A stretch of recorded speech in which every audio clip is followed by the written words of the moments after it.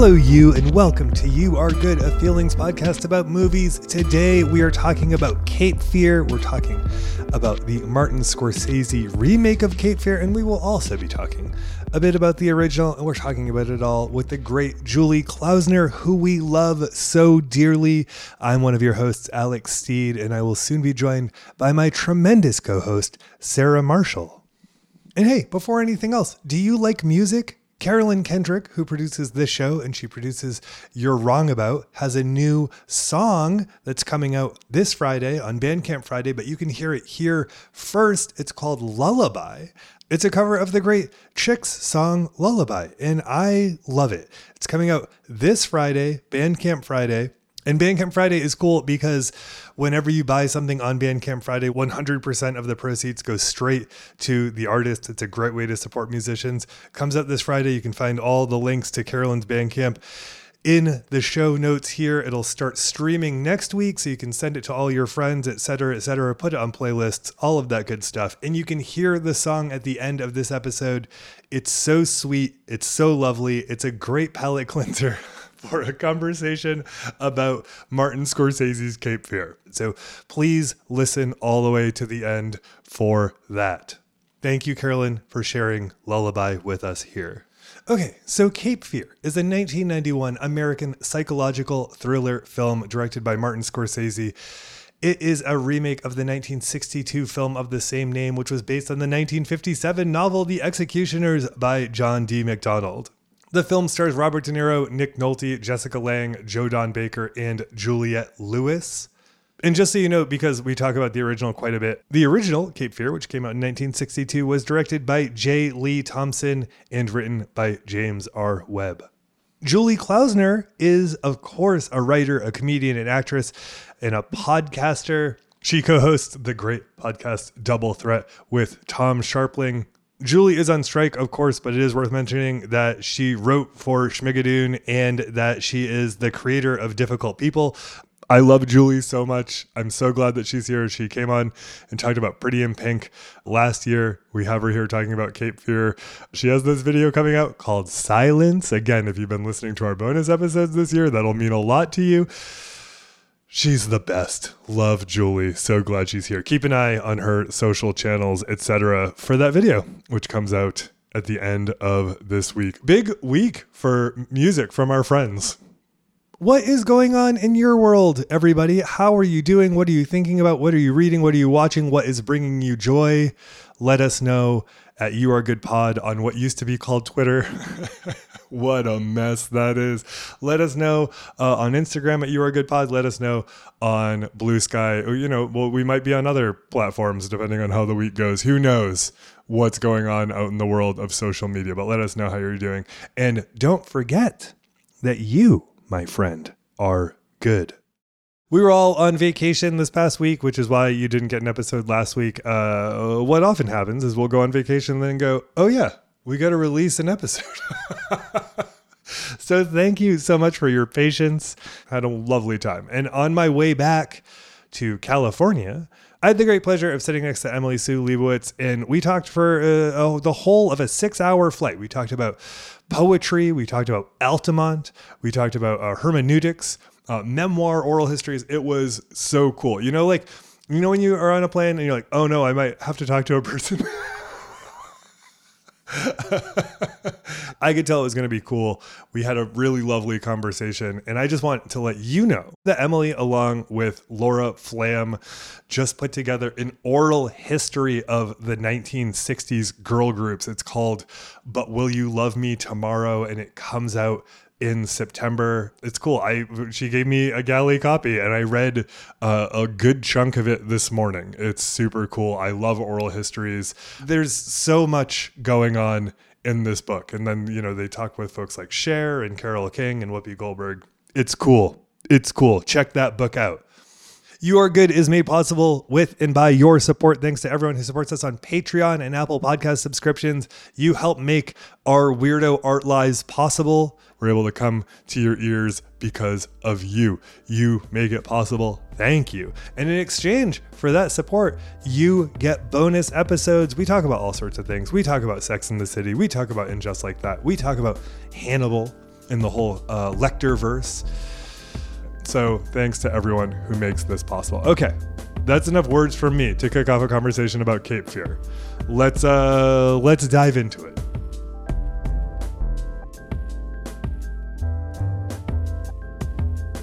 Hello, Sarah Marshall. Or we're not even covering Cape Fear 1962, but Cape Fear 62 enters with "Hey Daddy," Sarah Marshall. Oh boy, thank you. I've been waiting for you to say that this whole time. I did not watch the 1962 Cape Fear in preparation for this, but last night I did watch the Simpsons episode. Great. And I also listened to a bit of the audiobook of the book it's based on, The Executioners by John D. MacDonald. Ooh, la la. Which really holds up. I love a novella. This is something I'm realizing. Alex, have you seen any critically acclaimed movies recently where there's so much Joe Don Baker? Are you talking about Mitchell? Mitchell. My Mitchell. What would your mother say? I could not believe when we got Joe Don Baker in this, and then he just stayed the whole time. Even though you said it, I couldn't believe it. He stayed the whole time. And Sarah Marshall, who are we joined by to talk about this Martin Scorsese classic today? We are joined today by just one of the great lights of our time, Julie Klausner. Hi, I'm so delighted to Julie. be here. Oh my gosh, what a pleasure to see both of your faces, and I'm so happy to be back on the show. Thank you for holding on to the bottom of our car as we drove all the way to the coast for so long. Such upper body strength, Julie. Well, to be fair, there is a strap, so when I get tired, I just squeeze harder with my toes. That's so nice. Julie, you recommended, and thank you for your patience, because we are a show that takes seasonality of the movie we're covering very seriously. And you recommended us watching this movie like one half of a year ago. Thanks for your patience in waiting it out. And I'm curious about what made Cape Fear the movie you wanted to bring onto the show. Well, I just love both of your brains so much, and I wanted to talk about toxic masculinity. and I wanted to talk about it's funny, this movie kind of gets lost in between Scorsese's in between Goodfellas and Casino. Mm-hmm. And it is such a powerhouse, such a he's at the top of his game, and he seems to have a lot to say, and there's gender and sexual violence, and he's not being glib. Mm-hmm. And I was just excited to dig into something I know would leave us all full. It's not a snack, is it? No, it's like a huge piece of Detroit style pizza of a movie with ranch. Well, before we dive in a bigger way, and I'm sure we'll dive in small ways along the way, Sarah Marshall. Yes. What is Cape Fear? What is it about? I hope you'd say, Sarah, why don't you handcuff my foot to a sinking houseboat and take us down to Cape Fear? Well, that's sort of how anyone asks someone to host a podcast with them. Yeah. I'm going to handcuff your ankle to this sinking ship. Is that okay? You have my consent. Obviously. Now get some snowball mics yes. and let's do this. Sarah, crack open your copy of Sexus and take us into the Cape. Oh my God. Okay. We will get to the Sexus. It'll be great. Okay. So Cape Fear, 1991. It is so 1991 that Juliette Lewis watches the music video of Ben Caught Stealin' while listening to Guns N' Roses' Patience separately. I noticed that. We are in the early 90s. Well, that's sort of like that was like the dark side of the moon Wizard of Oz mashup of our generation. It is so 1991 that there's an in-universe scene in which people are watching Problem Child in the movie theater. Yes. Oh my God. I love when you get to that scene, I was like, is that Problem Child? Sure is. Okay, I'm sorry. It's so good. Meanwhile, the guys who wrote Problem Child also wrote Ed Wood. And I'm almost wondering, I mean, they're so brilliant. Ed Wood's like my favorite movie. One of my favorite. Ed Wood featuring Max Casella, my favorite newsie. Oh, he's fabulous in that. But I wonder how they felt about being included in that, because there's almost like a bit of a punchline, but we're getting ahead of ourselves. We're like, we got to step up our pussies and write Ed Wood. Cape Fear, 1991, is a remake of Cape Fear in 1962, which I believe you both watched in preparation for this, which I did not, but I'm excited to hear about it from you guys. A movie that features Gregory Peck and Robert Mitchum. And Alex, you summed up the moral of this movie to me as sometimes you just have to kill a guy. Yeah. Gregory Peck is known for two very big movies. And one is, take a pause before you think you should kill a guy, and maybe don't kill him because he's actually a good guy. He just looks scary. And the other one is sometimes you just have to kill a guy. Right. You got your Boo Radleys over here and your Max Cady's over here. The yin and the yang. Spoiler for anyone who hasn't seen 62, he doesn't kill the guy in that. Like, it's like American justice is going to take care of it, even though it was shit the entire time. Good God. Well, spoiler in both. I don't want to step on your summary, but they're both passive leads. Mm-hmm. Sam Bowden is... You tell the story, Daddy. Are we all calling Sarah Daddy today? Yep. Okay. That's it. If you wish. Absolutely. If it pleases the court. So Alex, you were saying you appreciate that this movie has cameos from the guys in the original.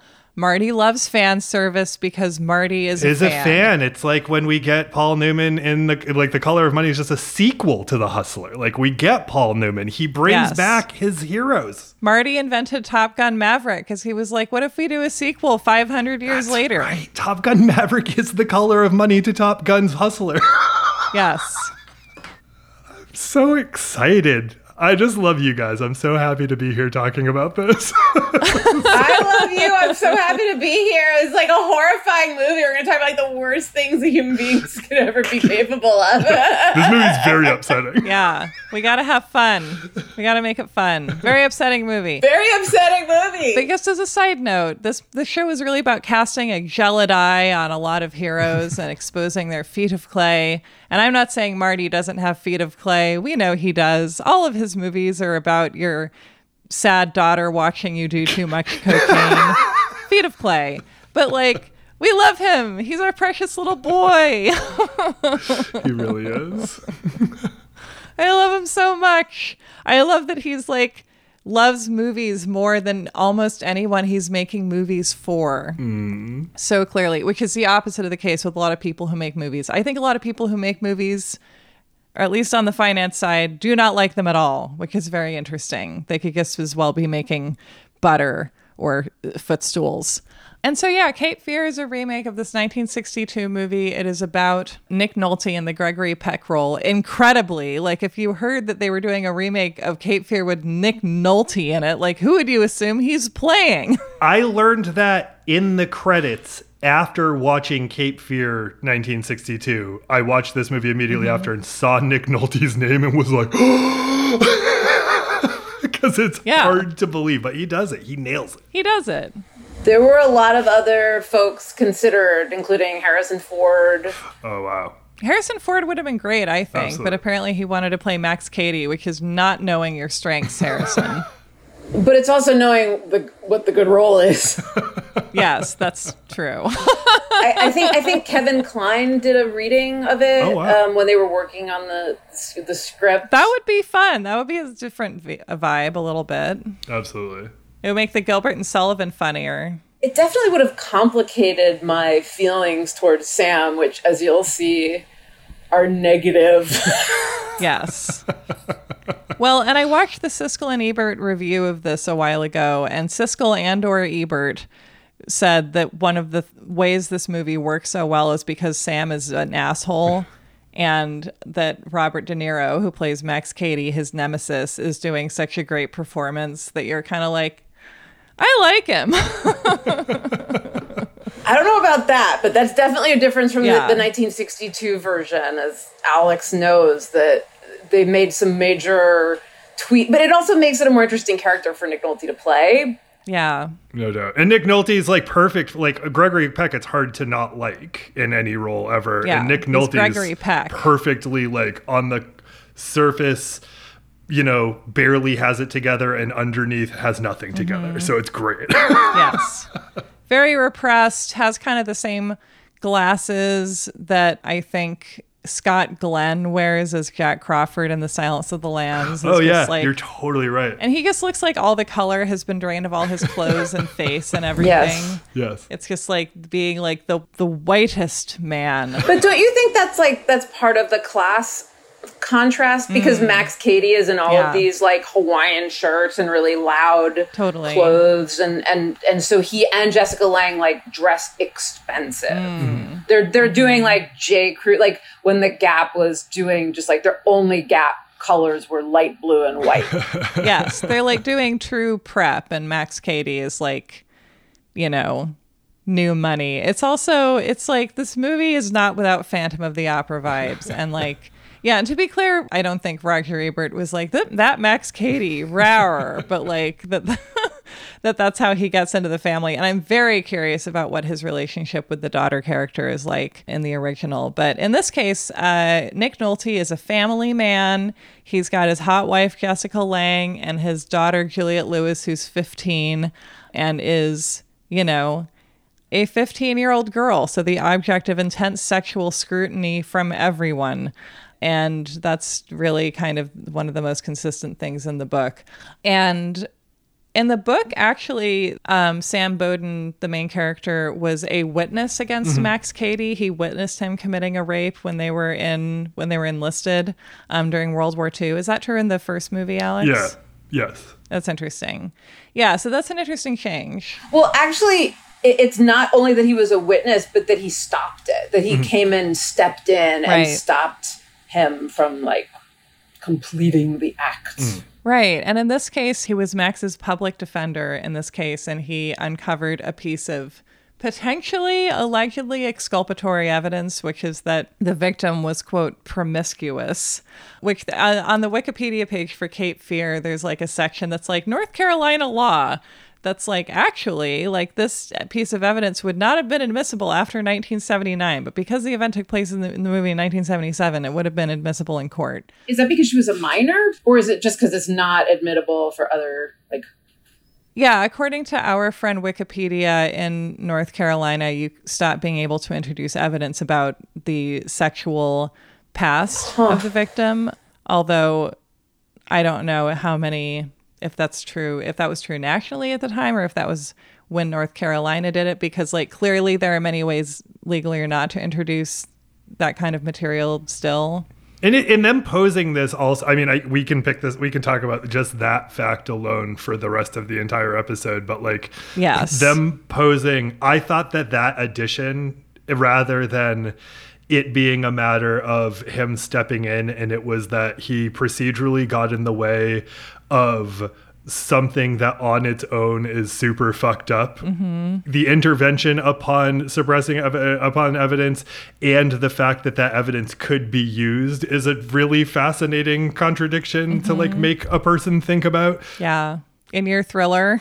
Yes, in your thriller, and that alone as a tweak was a really fascinating and like incredibly important decision. It's so brilliant to make the reason why Max Cady is mad at him, not because he prosecuted him and put him in jail, but because he was his public defender and choose to withhold a piece of evidence that could have helped him out of a sense of morality, to say like, this guy belongs in jail. I saw what you did. I saw what you did to that girl. That's my Nick Nolte impersonation.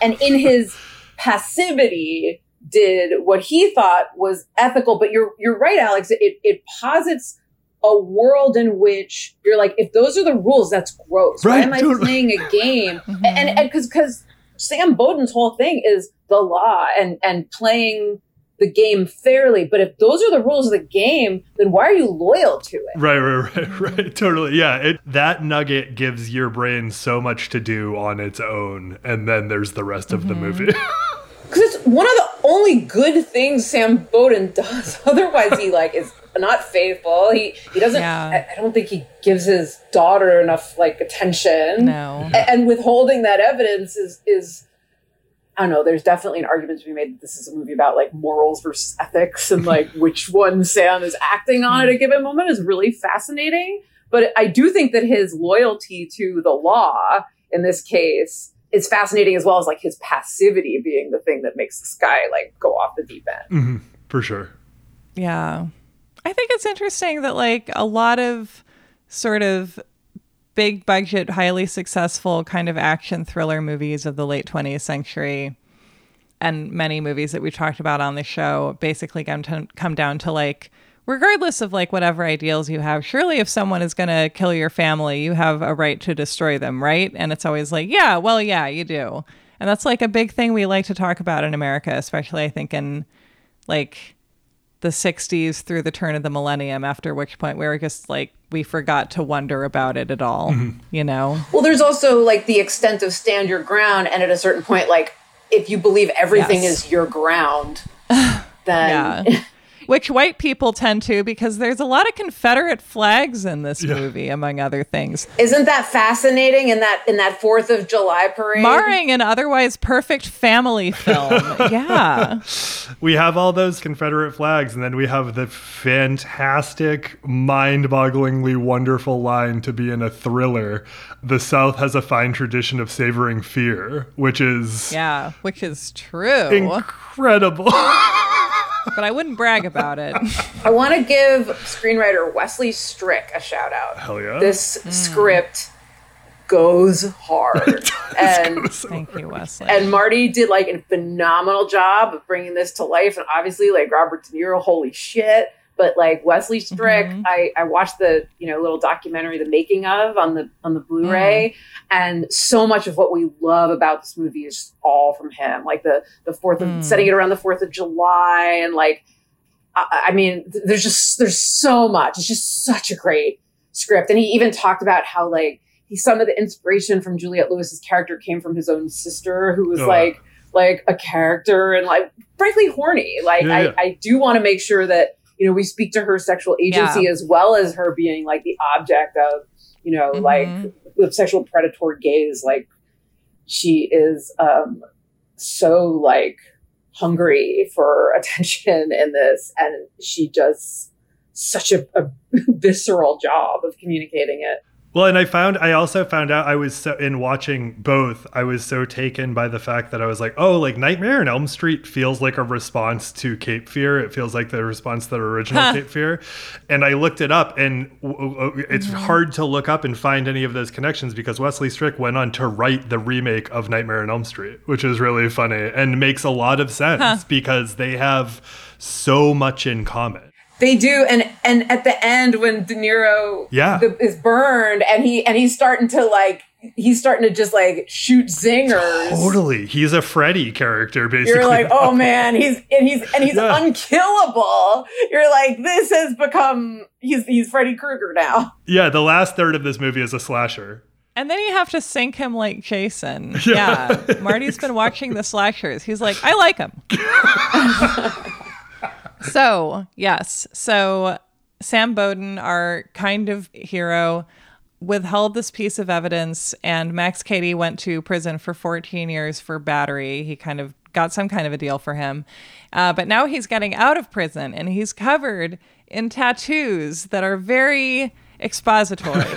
And I, like many people, grew up watching the Simpsons episode Cape Fear. I haven't seen that in 30 years. It's so good. I can remember the one with him under the car hitting his head on every rock. Like, I can see that clearly. That's a thing I learned as like a 10-year-old from a cartoon.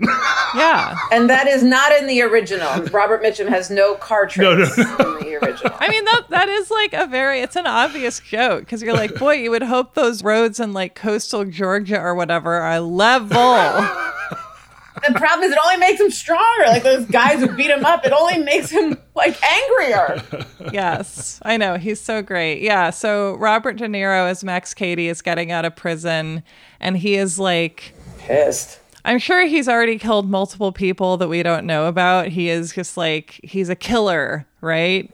And a rapist. He's especially sexual violence in particular, and in that documentary he talked about like listening to tapes of like specifically like serial rapists and people that have done specifically like to women. Like he seems to be turned on by violence against women. Yeah, and I think that that's definitely a theme in Scorsese, or specifically Scorsese's work with De Niro. The idea, I mean, something that I find interesting about America's serial killer lore is that it's a way for us to explore kind of patriarchal sexual violence and do it by looking at the most extreme example, but something that, like, you know, Max Cady is dangerous because he targets teenage girls, but then the whole world also in many ways targets teenage girls. So it's kind of a way of looking at the whole culture around him and kind of building him. But yeah, and he is kind of a like sweet talking sort of, he likes talking about God, which is always very threatening and feels actually reminiscent of, I don't know what he's like in the original Cape Fear, but Robert Mitchum in Night of the Hunter. Yeah. Nothing scarier than somebody talking about the Lord while coming for you, like Annie Wilkes. Oh, yeah. And by the way, you know what else? You know what other movie I was thinking about, because the original Cape Fear came out in '62, is Lolita. Oh, wow. For sure. And that scene, the, you know, meet me at the theater, very iconic scene with Juliette Lewis and Robert De Niro, and he is like seductive towards her. In the original is literally just Robert Mitchum chasing this girl around the school. Totally. Like physically chasing her like a cat would chase another cat. Or a cat would chase a mouse. The biggest, and we'll get into differences in sort of a bigger way, I'm sure, but like the biggest difference between these movies outside of the plot points is that in the first movie, the daughter is just like chum. Like she is something that will get eaten by a shark probably, and you have to stop the shark from doing the eating. And, you know, an extension of him. And in this movie, the daughter is as much the complicated outcome of her complicated parents as she is the fixation for this person for Max Cady. Right. And I love the Scorsese movie theme of having like showing the daughter of a miserable marriage and showing her like reacting to her parents having a fight. He does it so often and it's always pretty heartbreaking. And you're always like, ugh, what are we doing? Because like, there is this, I don't know, the cyclical thing where like by the time you become a parent, it seems a lot of the time you're just like, well, the kids don't even know what's going on. This is just like a necessary fight to have right now. And you don't remember what it's like to be a kid with no control over what your parents are doing, hearing them tear into each other. And I love that as a Scorsese motif. And so, yeah, we have kind of a crummy marriage between these two, partly because Sam Bowden is just kind of, I don't know, just like kind of like Mr. Man in Duel, you know, just like a man of half measures, I guess. Yeah. Yeah, well put. Because, and to speak to that, he has like a standing like racquetball flirt-a-thon with Ileana Douglas. And who wouldn't? Who wouldn't? But like, is he like having secret racquetball with her, but they're not having sex? And the way that the racquetball is shot, you know, it's so like he slams into her in a way that like it may as well be a love scene. So, and then shows her how to do it right. You know, the classic arms around her and it's gross. Yeah. But man, Ileana Douglas is so fucking hot. And she's the best. The best ever, always, anytime. I love a movie where Ileana Douglas does a sport, right? Because she's playing racquetball in this, ice and skating. she skates. Yeah, exactly. And To Die For. Oh yeah, two amazing movies. So good. And so he has some kind of a long-standing something going on with Ileana Douglas, and who's a clerk at the firm. Who's a law clerk, yeah. So they like talk about the courts. But then Max Cady gets free, and so his first order of business is to seek revenge on Nick Nolte. I'm just going to call him Nick Nolte. It's just more fun to say because he lost 14 years of his life, and he couldn't read during the trial. Which he will remind you of. He doesn't shut the fuck up about that. My God. No.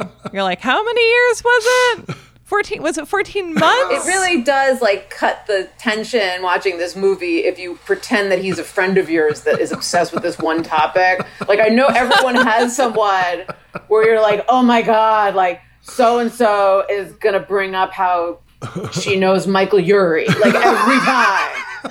And then every time she does, you like lock eyes with your friend. That's like Max Cady talking about being in prison. Yeah. Oh. It's like how people feel when I talk about why I don't want to watch the Newsies stage musical. We know. 14 years. Yeah, so in Cape Fear, Max Cady is coming after Nick Nolte. He begins by, well, the family has a dog. Guess how that goes for them. Yeah, you're welcome. But yeah, so, and then he comes after Ileana Douglas, who gets stood up on the 4th of July parade day. And she has very flirty drinks with Max Cady, and they tell fun jokes. And then they're having like very giggly sex. And then he, trigger warning, bites her face like he's Hannibal Lecter. Yeah. It's the same year. Yeah. Wow. So is Hannibal Lecter like Max Cady?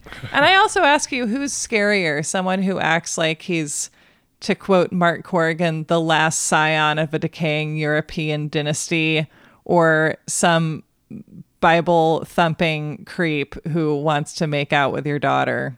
Better that than like the because the thing about Silence of the Lambs is like Hannibal's the only one who listens to her, right? Like that's sort of why they have that connection. Is like all these other men in her life are just kind of like bossing her around or being shitty or ignoring her. And it's true, Hannibal really does listen. Yeah. And the great thing that this movie nails is, like, I think, like, a lot of people in their brain think that, you know, manipulation happens by way of telling lies. And often it happens by way of telling very specific truths. And that's how he ends up manipulating Juliette Lewis later, is saying all of these, like, very clear facts about the way that her family actually operates in an extremely manipulative way. And that's, like, a thing that, like, Hannibal ends up doing long term in the storyline to Clarice. Shit.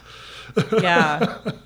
And Hannibal asks more questions. I mean, for his own gross reasons, but like... Yes, absolutely. That's why, I mean, like, he really does... He's like, tell me about your childhood. And that is why, like, because, like, the men in the Hannibal books are like, oh, Hannibal Lecter, he's the scariest. He, like, peers deeply into your soul. And for Clarice, I think probably she's just like, finally, he's a really good listener. Right. Like, she would like someone to peer into her soul for once. Yeah. As opposed to just, like, sexually harassing her. Absolutely. Yeah.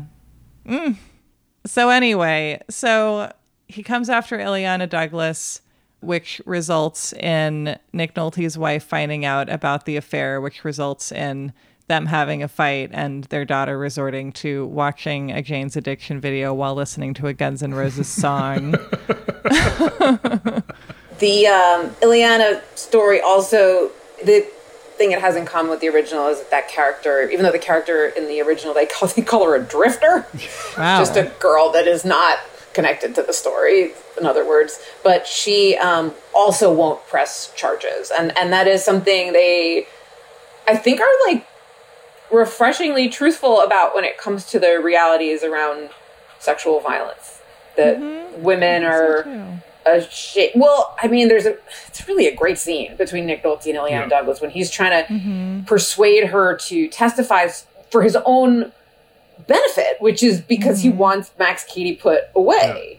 Yeah. And she is explaining to him, this is going to harm me. You know, we're in the law office. We've laughed at people like me from the other side of things. And just explaining the myriad reasons why women don't report these kinds of things and don't want to testify. And the additional framing that I noticed in the 62 version and then in this is everything that you just said, Julie, absolutely. And then just the only thing that makes these men acknowledge how fucked up the system is that the system being fucked up in the way that it is by way of sort of like all of these, for these misogynistic reasons, like a sort of a survivor of crime doesn't want to speak about it because of potential retaliation. The only reason they acknowledge that is because they need her to do it for their benefit. Her agency is acknowledged because it's potentially helpful to them. Otherwise they're like, we're not getting involved in this system in a meaningful way. And there is a moment in that scene where, such a well-written scene, because like they're both going in their own directions. He's trying to persuade her for his own benefit, and she is, you know, she's been brutalized, and she's trying to explain why she won't, and she's so vulnerable. And she says, I also don't want to testify because they'll ask me about you. Yeah. And he goes, well, that's all right, but it's not. Right. And that's the very thing, that he refused to do on Max Cady's behalf.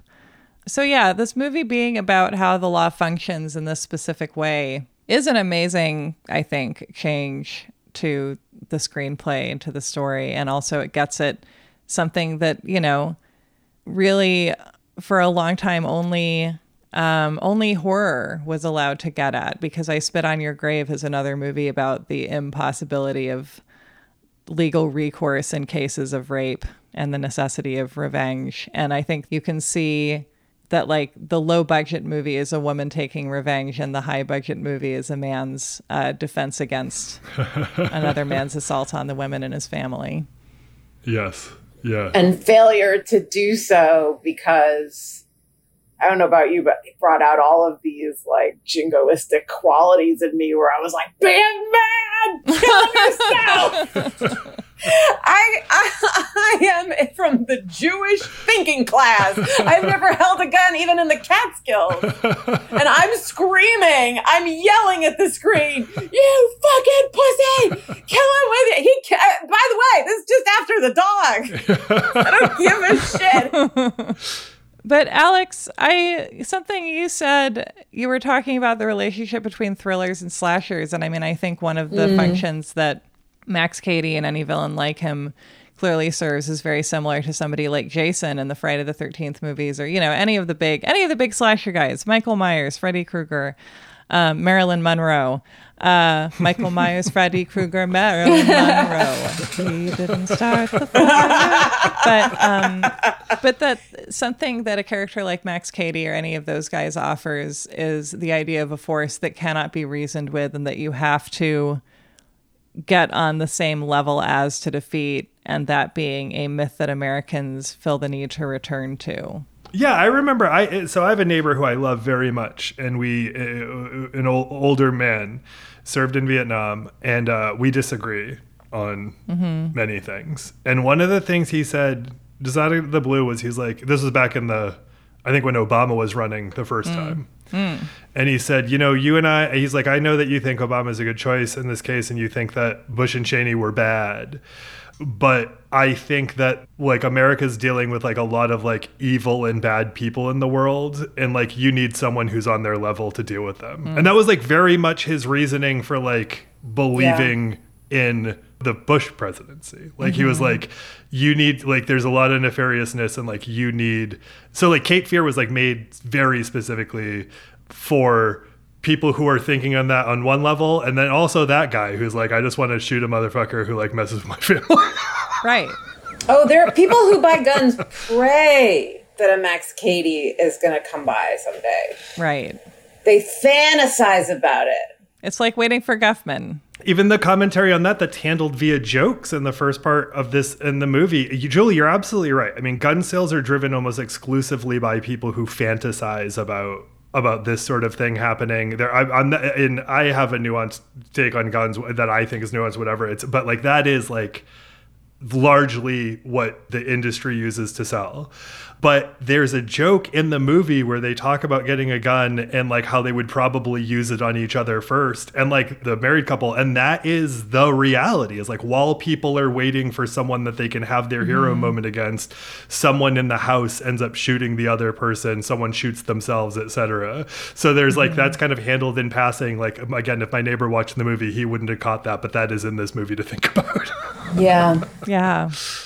So basically, Max Cady now closes in on Nick Nolte's daughter, Juliette Lewis, who is interested because he talks to her about Henry Miller. And he's like, I care about your feelings. I'm listening to you. Your parents don't listen to you. But he doesn't listen to her. He's just monologuing, and he's also trying to like guess what she needs to hear. And right. But he creates the illusion of listening to her.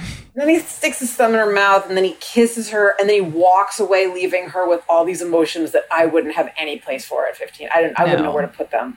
No. And he's very sadistic about that. Yeah, it's one of those scenes where as you're watching it, you're like, this can't be happening. I'm hallucinating this. This can't have happened in a movie. And then at this point in the plot, doesn't he hire... Well, he tries to get a restraining order. There's a lot of legal stuff he tries to do and fails miserably. And so he gets a PI, played by the marvelous Jodan Baker. Yeah. And the PI basically is like, he's watching his P's and Q's. The best I can tell you to do is like hire like some guys by the docks who will like wound him. And I'm like, wound him? Because he says it's called a hospital job. And I'm watching, I'm literally screaming at my television going, how about the cemetery job, idiot? Because you're totally right about Nick Nolte being like the half measures guy. Yeah. He's such a cuck in this. Yeah, because all of his ideas are like 2 things too late. He's like, honey, let's go to the houseboat. And it's like, why didn't we think of this earlier? When there was first a maniac trying to get you. Why didn't we think of going to a remote location in the middle of a rainstorm? Yeah.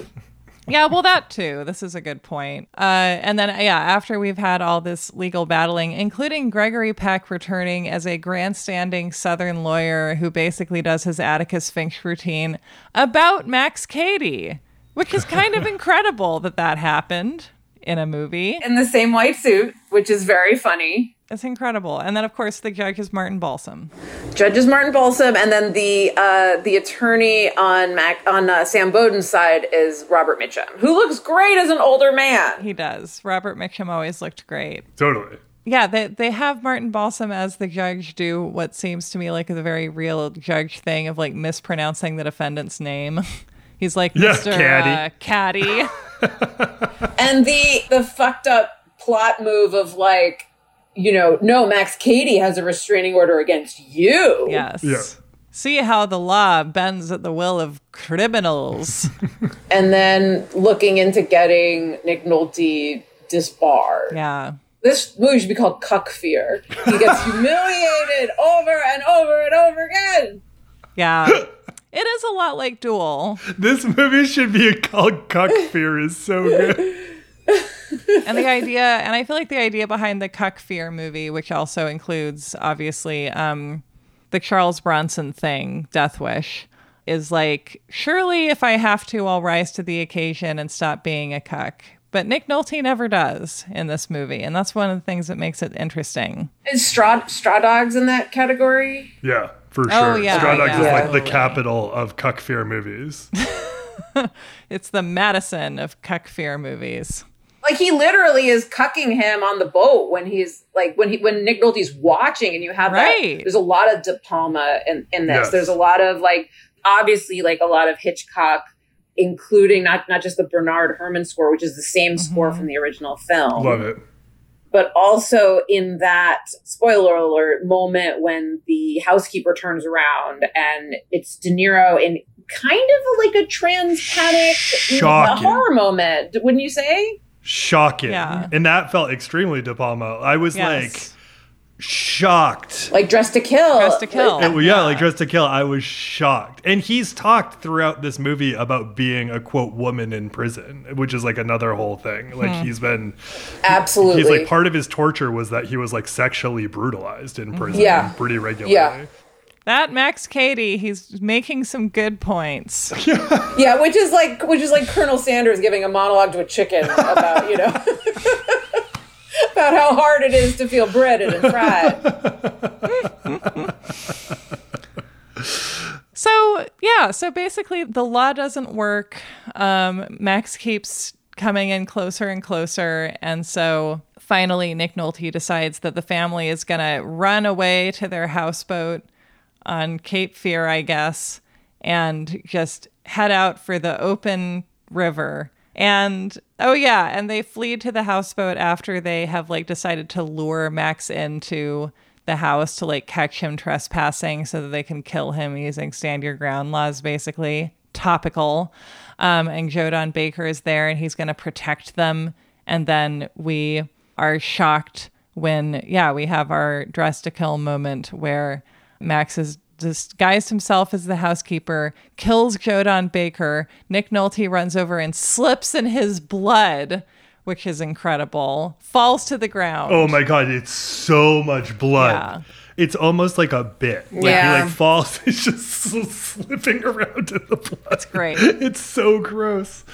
As an Evil Dead fan. That to me is this, like, don't forget it's Scorsese. Like, to me, that's like one of the martiest, Right. you know, it's one of the martiest movies ever. But that to me is like, Tarantino wouldn't have done it like that. De Palma wouldn't have done it like that. Yeah. Yeah.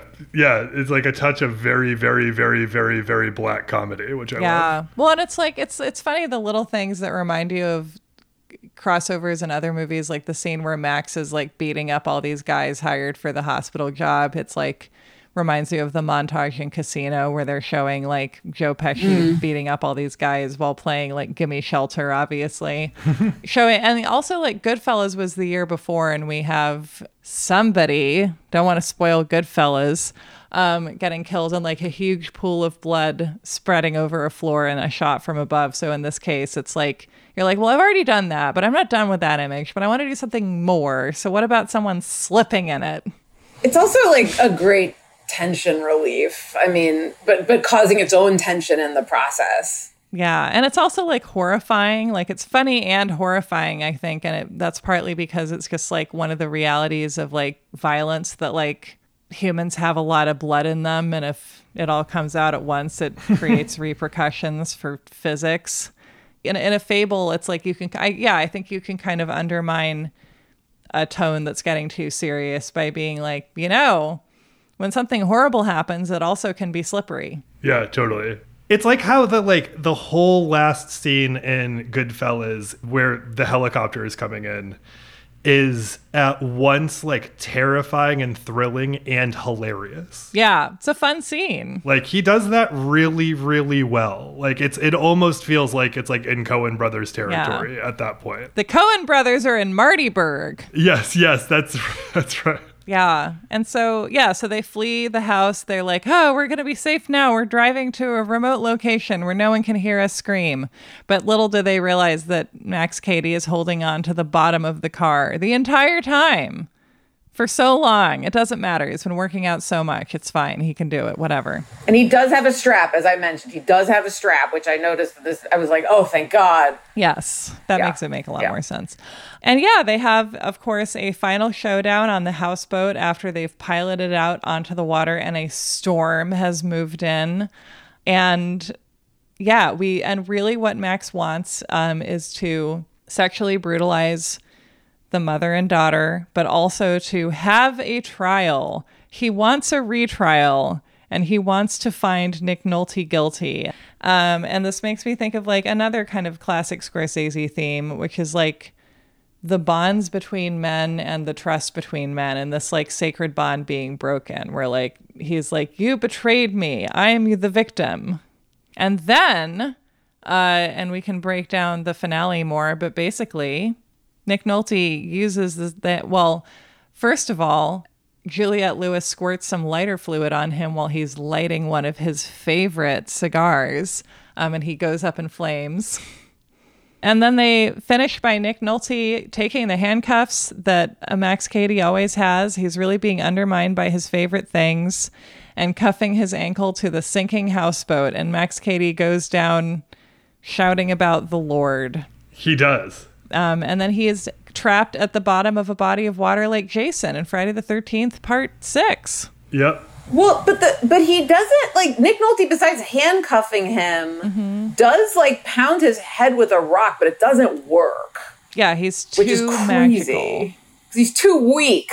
He's too magical. Nick Nolte's too weak. Yeah, he was just like, ugh. So, like, Max Cady goes out speaking in tongues, carried away by what I think, like, Nick Nolte talks about as a plot point, which is force majeure. I think God steps in at the end, frankly. I think God's the one who kills Cady. Yeah. I think God is sick of his name being taken in vain by this guy who's babbling, who goes down, like I said, speaking in tongues, babbling like he knows God. I think God was like, enough.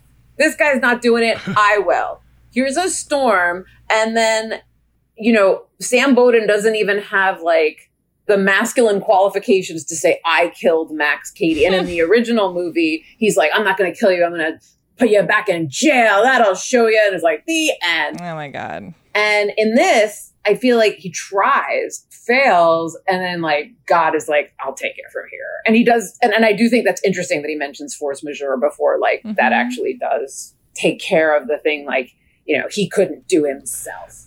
What did you make of the last lines in the movie, which is essentially Juliette Lewis saying, and we never talked about this?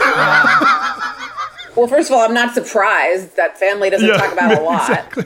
Exactly. Maybe you shouldn't default to the way your family normally deals with things. I mean, that family's like got problems. I was like, oh, you don't say. And then we have this long shot of like going into her eyes that are portrayed in the negative, like in sort of like a negative image. We've seen that before in the movie. We've seen that happen before in the movie with regard to her father during SEX. And also when her dad is having that dream about Katie in the at the foot of the bed. Right. What was that? Do you have any feelings about that? Because I agree with, I love the take that like God intervened. I love that. I think that's great. Didn't strike me fantastic. And then we have this like, you know, it's like a very 90s take. Well, it starts with her talking. It starts to her down the barrel, right? Like she's talking about. It's her what I did this summer presentation. Right. At the beginning of the movie, we have her delivering a little presentation. Right, and that's the end of her. Like she's basically giving her like her school report. But I will say, like, as far as like we don't talk about that, like it's kind of the opposite of Max Cady, like won't shut the fuck up about like the last 14 years. Like she's moving forward, but she's also giving. I do think that like I get the sense that, and I don't want to speak on behalf of him, but I do get the sense that like Wesley like Strick sat down being like, what's this family's deal? And it's like ultimately the heart of this movie is like a troubled family, I think. Right. So I do think that that's what we're leaving in it. And as far as like that I think that's stylistic. I think that's almost like Marty like pretending he's Hitchcock and playing with the vertigo effects, like kind of having a good time saying like, well, it started as a thriller, but now it's a horror movie. Sure. But I could be wrong. What do you think, Sarah? I mean, I think the difference between, I was thinking earlier, the difference between thrillers and horrors, the difference between thrillers and horror movies, I think often is pacing and kind of building to something. And this idea of starting in the real world and gradually moving over by degrees into something else, which I feel like, I don't know, to an extent, I feel like thrillers are horror movies for grown-ups. And like not to imply that they're more mature, but that they are more used to watching a genre that like takes its time to like move them over into a heightened reality. Do you think that the like close up of Juliette Lewis's eyes as we go out is all kind of about how she was in the center of this whole thing as a witness, and that ultimately this is a movie about sexual violence and its repercussions and what it's like to, even if you're not actually raped, like to have almost been and to been the subject of all of this like brutal unwanted attention and seeing everything that people are like not taking care of her to make sure she doesn't see and experience. And yeah. Well, no, I mean, to that point, like no one gives her the correct attention, right? Like her father, under the guise of protecting her, grabs her in her bed in an extremely jarring and upsetting scene, grabs her in the bed, shakes her, and is like yells in her face. And she is she's like, get the fuck out of here, obviously. And like the people who are doing stuff in the name of love are acting ludicrously and terrifyingly. The people who are doing stuff out of nefarious intention are doing it under the manipulative guise of a positive attention and love. Yeah. And it's as a result, like, it's not surprising that she is not exactly sure where to turn, which I think is familiar for many people in many situations, where it's like the people who say they're here for me are here for me in a way that is not actually helpful. And the people who are not here for me are coming under the guise of being here for me. So like, who is here for me? I'm confused. I think that like one of the things we don't want to admit as a society about why so many girls favor like older, scary boyfriends is that they're like a good way to get away from your dad. You know, not that your preference is for someone scary, but scary grown-up men tend to have a preference for teenage girls, as it turns out. But yeah, to speak to the closing shot, I mean, the like part of me is afraid that it's just like, and I don't know, I don't necessarily think this, but is afraid that it's like a dumb kind of like 90s horror movie ending where it's like it's seen too much. Is she a killer too? Like if this was something like Kiss the Girls, I feel like that would be clearly the meaning. But is it just like about sort of the like what she has seen and cannot talk about? But I don't know. In one way or another, it's about the trauma of her existence aging into a woman in a culture where we've seen what Illeana Douglas has to deal with after an assault. You know who was the only one who gave her the right attention was the housekeeper. Yeah. Yeah. She had the best relationship with her. Absolutely. That was her best friend when she said, oh, you know, she had a brother. And Jessica Lange's like, oh, really? I have a question for both of you. Do you buy Max Cady picking up Illeana Douglas in that bar?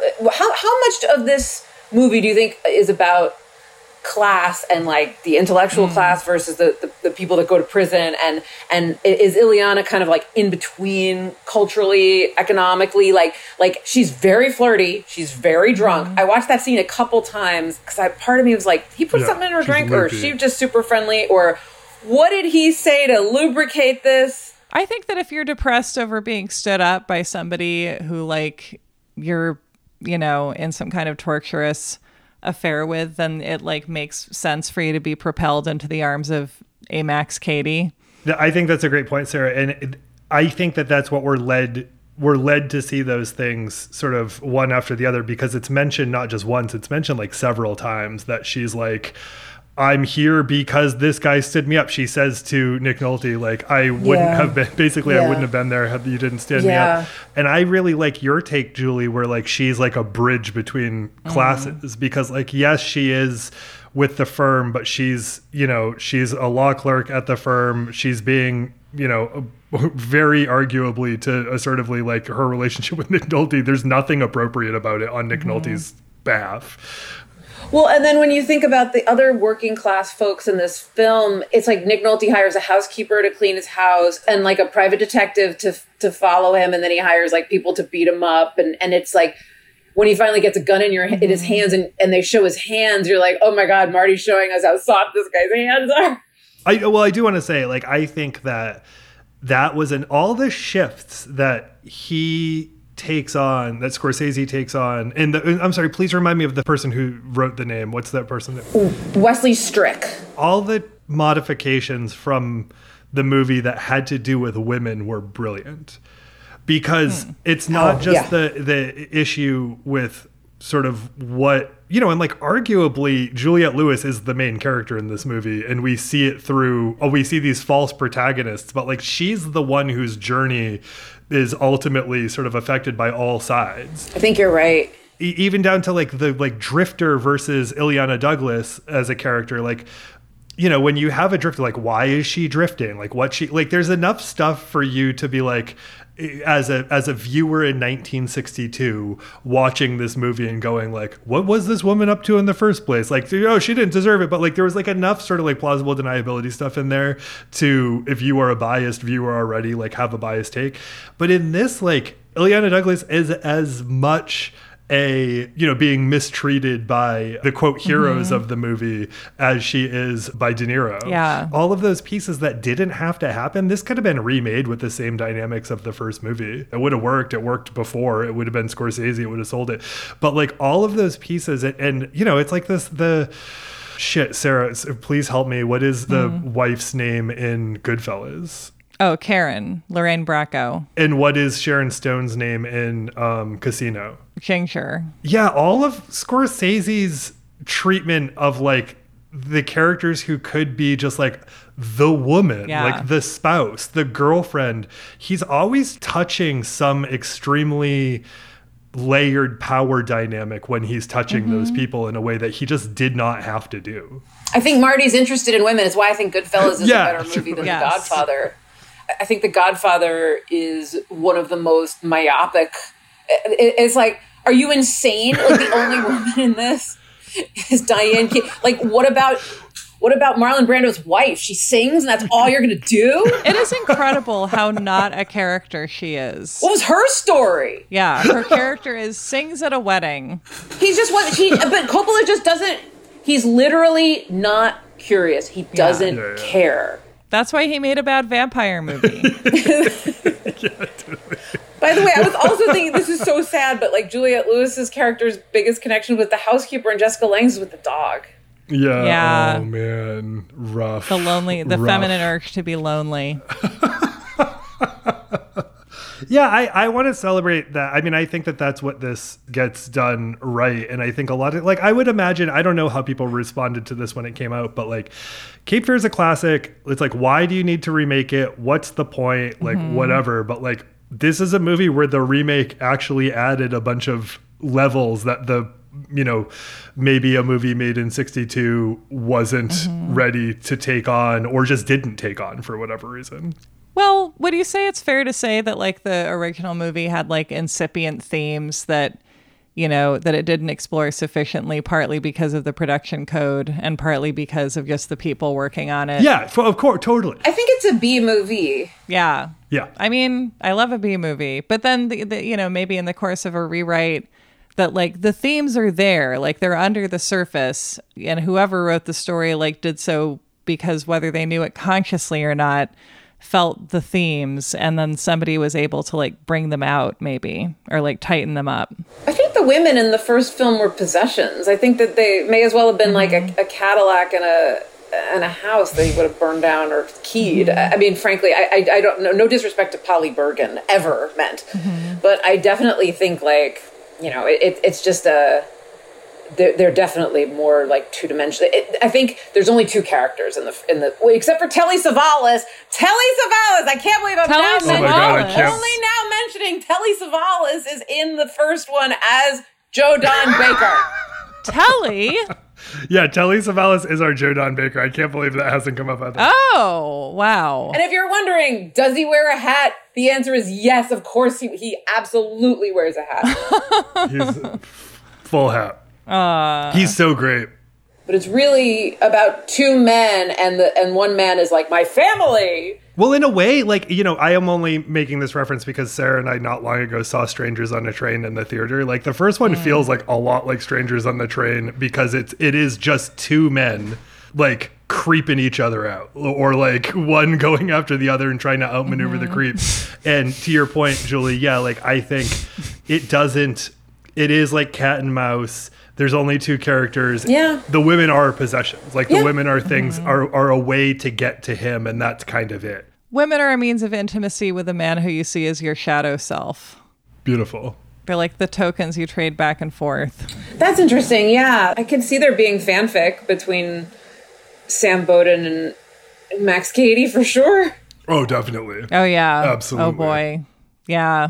There were some parts where De Niro leaned queer. He always does. Which parts?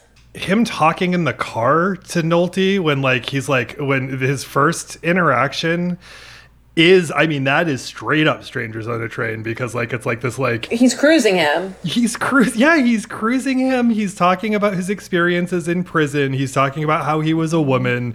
The way that he's his like affect. I think it's also the fact that De Niro should not do a Southern accent. Like, that's probably it. Sometimes it's like it slips into something else. I think that might be happening. What does it slip into, Alex? I'd love to know if any of your listeners who are Southern, like, how they feel about that accent, because De Niro doesn't do accents a lot, and he really went for it for this one.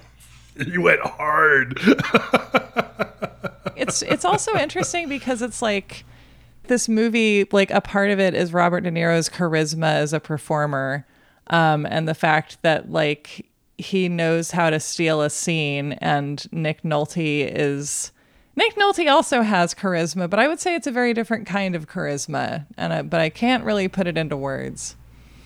Yeah, Julie, how would you describe to someone who has somehow never seen Nick Nolte, never seen him act, doesn't know anything about Nick Nolte, like, how would you describe Nick Nolte? I mean, he's sort of he can be a galoot, right? Like, he's got that, like, that size, that bulk to him. and he's a blonde, but he's not a kind of Yale like whiff and poof kind of blonde. He's kind of like got like a sandier, grittier, plus his voice has got that like gravel to it. And when he loses his temper, I'd say it's interesting in that like Americana, like I think of him in like Paul Schrader Affliction era, like where he's like a novel. Sometimes he can be like an American novel, but as a younger man, I think he was almost like a mutation of like the 60s handsome guy. Like it was almost like we did an experiment and this happened. That was such a beautiful description of Nick Nolte. And Chris Christopherson was the result of the next round of tests. Oh, that was a success. Yeah. Yes, that we're putting this on the market now. Absolutely. but I've always had mixed emotions towards him as an actor. I've never Nolte? Yes, I liked him in the short he did with Roseanne Arquette in New York Stories, the one that Scorsese directed, where he played a painter. I thought he was a very convincing abstract expressionist painter because it's the same kind of like dick slinging, but also stymied, like the human equivalent of like oil paint on a canvas kind of guy. Sure. But I thought he was great in this role. But like I said, if it had been someone like Kevin Kline, I would have had more affection towards Sam Bowden? Bowden, We've been talking about him for so long, I forgot his name. That's not good. You should know someone more the more you talk about them. We've been calling him Nick Nolte.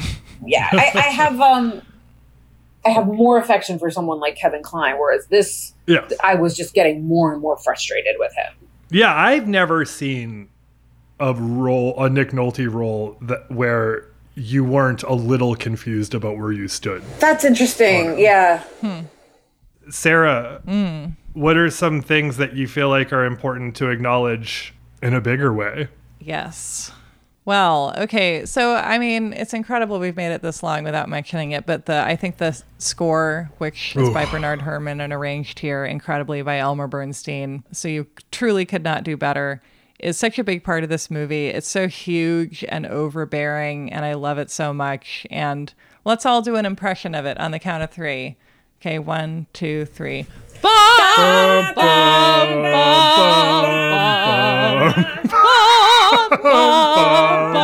what key? Hold on. What key are we in?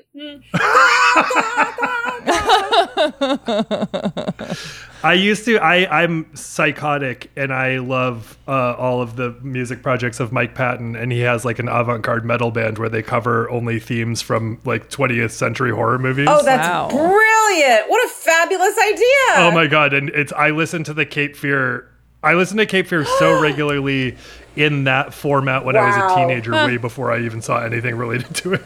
Oh, that is so cool. I love that.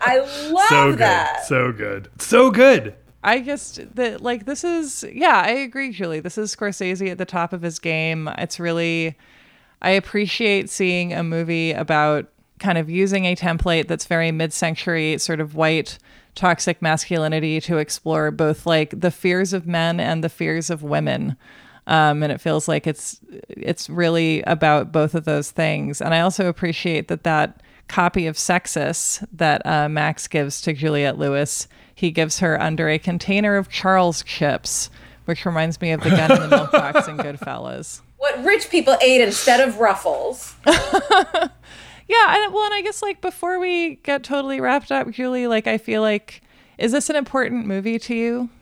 I think so. I think it is. I think it's outstanding, and I as upsetting as I find the violence, it doesn't upset me for the wrong reasons, because I don't think it's glib, and I don't think it's ironic. No. I think that scene with Ileana Douglas is so upsetting, and how about this? It's so upsetting I appreciate it. It actually, I think it does a lot of heavy lifting, explaining why women are afraid of things that other folks don't necessarily have to think about. Women and LGBT folks. I think that he's doing more with the violence than just like having a great time. Yeah. Although the blood slipping, I'm sure everybody had a great time. Yeah, that was a fun day. And And I appreciate what you were saying, Alex, like what's truthful about it.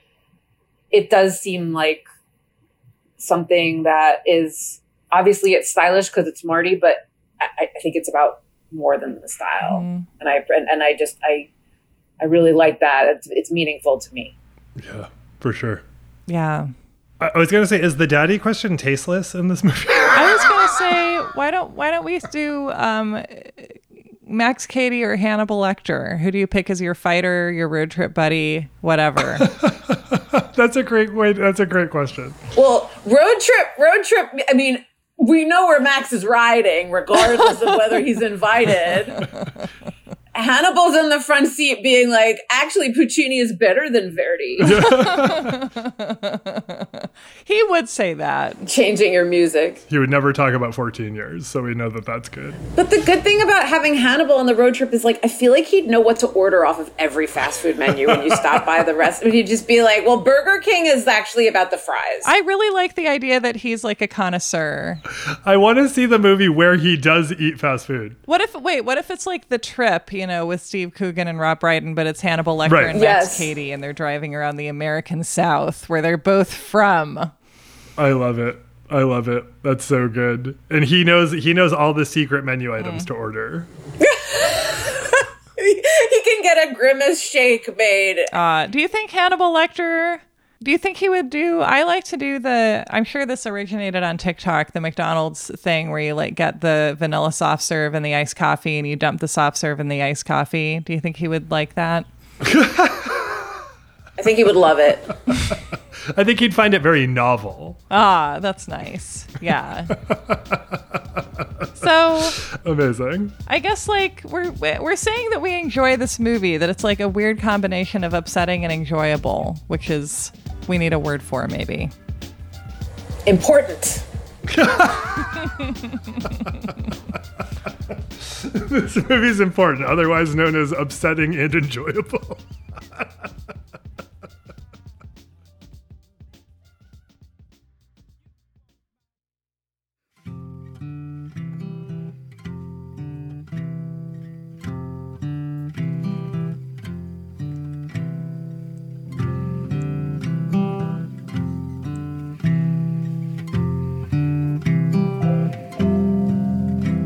They didn't have you where I come from.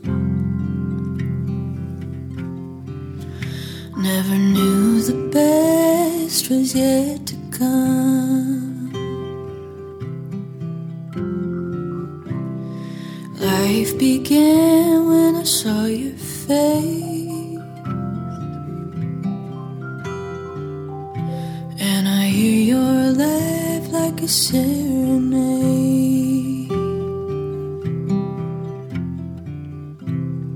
How long do you wanna be loved? Is forever enough? Is forever enough?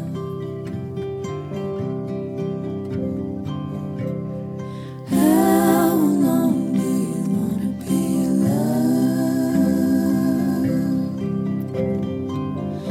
Is forever enough? 'Cause I'm never giving you up.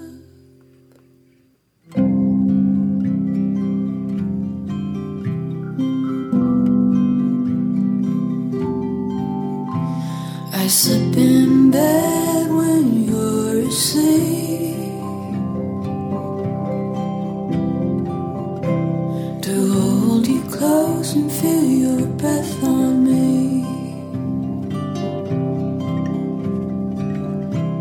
Tomorrow there'll be so much to do, so tonight I'll drift in a dream with you. So tonight I'll drift in a dream with you. How long do you wanna be loved?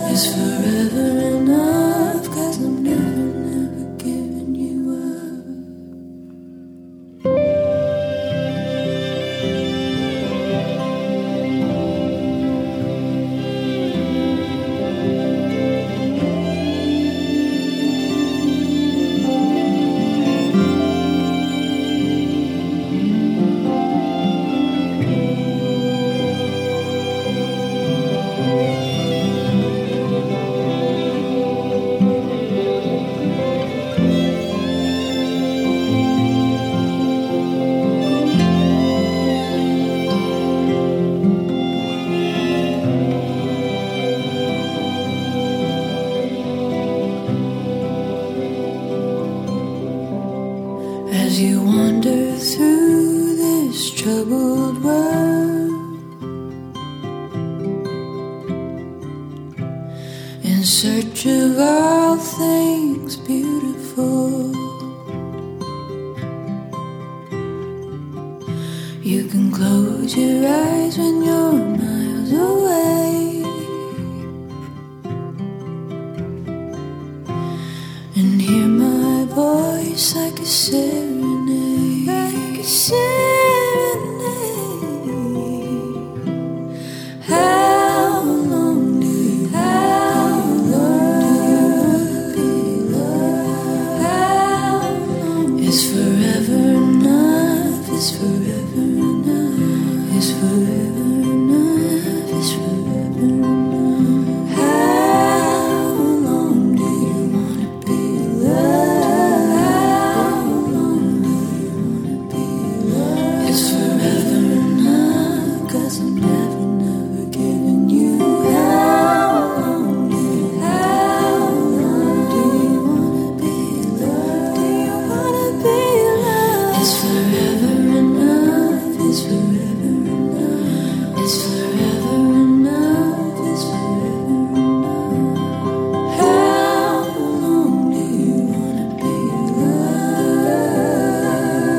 Do you wanna be loved? Is forever enough? 'Cause I'm never, never giving you up.